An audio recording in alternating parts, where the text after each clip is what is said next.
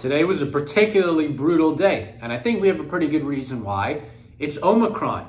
But hold on, in the past several videos, we've talked about how Omicron is not something to worry about.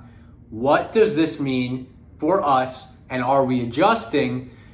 We are remaining with the facts, and the facts remain that there's not reason to be worried about Omicron, at least in the week-to-week time frame. I can't say the same about the day-to-day time frame because, like you see today, it will certainly have a psychological impact on people, and that will definitely impact the markets in the very short term, and we do not, unfortunately, focus on that term.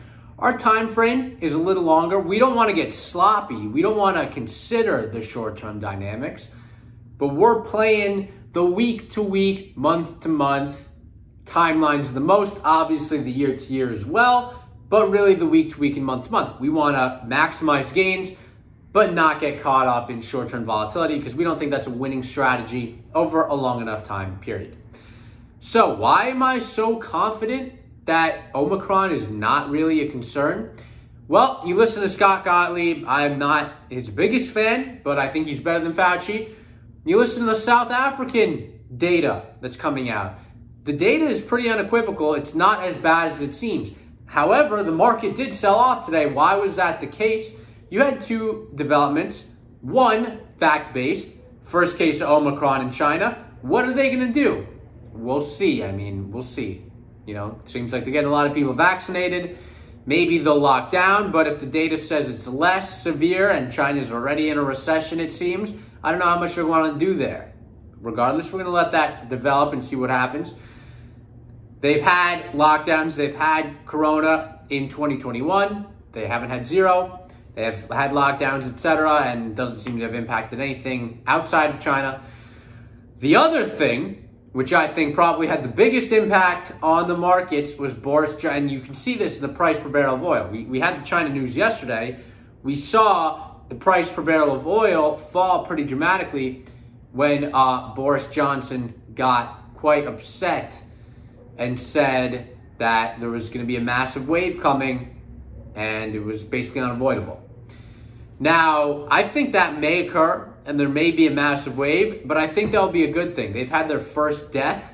That's unfortunate that that's the case. However, that has not seemed to happen elsewhere in the world to the same level of magnitude.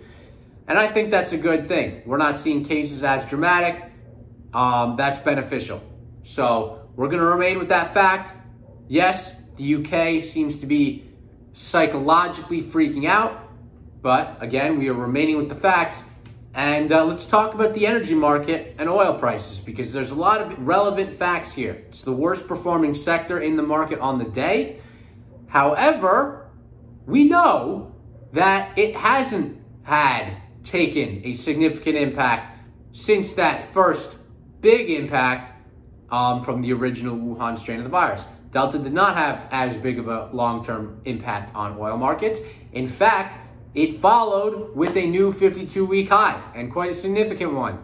And we didn't really see any impact on consumption. And that was a very painful period because I was seeing those facts and I was also seeing the stocks go down. We really just have to stick to the facts here. It's very important to do so.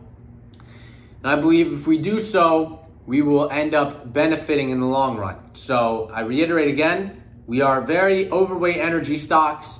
We definitely see the impact they're experiencing in the short term.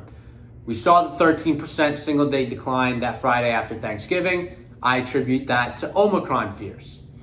We see what's happening today off of basically nothing. Again, I attribute it to Omicron fears. And again, I reiterate that I don't think Omicron is a real concern that we have to have with regards to markets. I think the scenario is pretty well telegraphed what's going to happen. There's going to be some fear, there's going to be some panic, there's going to be possibly cases rising. But as we've seen in situations where deaths rose also, we didn't see much of an economic impact. Now, we're probably going to see deaths not rise. And hopefully that leads to an alleviation of COVID from the shoulders of the market. But right now, it certainly doesn't feel that way. Right now, if you're like me, it's painful and it sucks. But we can't let our emotions dictate us. We have to stick to the facts. And we learned that through the July-August wave. Remember that wave? If you were watching this channel, it was quite painful. But the facts were oil demand was remaining strong. And on the other side, we saw a rally. And I think we're in for that again. When it occurs, I think it's sooner rather than later. I think the market, kind of bottoms here. I mean, it already did bottom a week or so ago. I say it makes another local bottom here. Maybe tomorrow, here relatively soon. Maybe that panic's done to the close. And then we begin to calm down, focus on the facts and rally. I think a lot of people are panic selling. You're seeing energy stocks, they're all down today, but there's incredibly low volume. So it's really just the panic sellers trading today. A lot of people are frozen. I think you get people to calm down, they start buying again, and we see what happens, especially if it's stock that basically equals a cash pile, except it comes with assets, cash, dividends, future cash flows, etc. So let's remain calm. Let's see what happens. And until next time, peace out.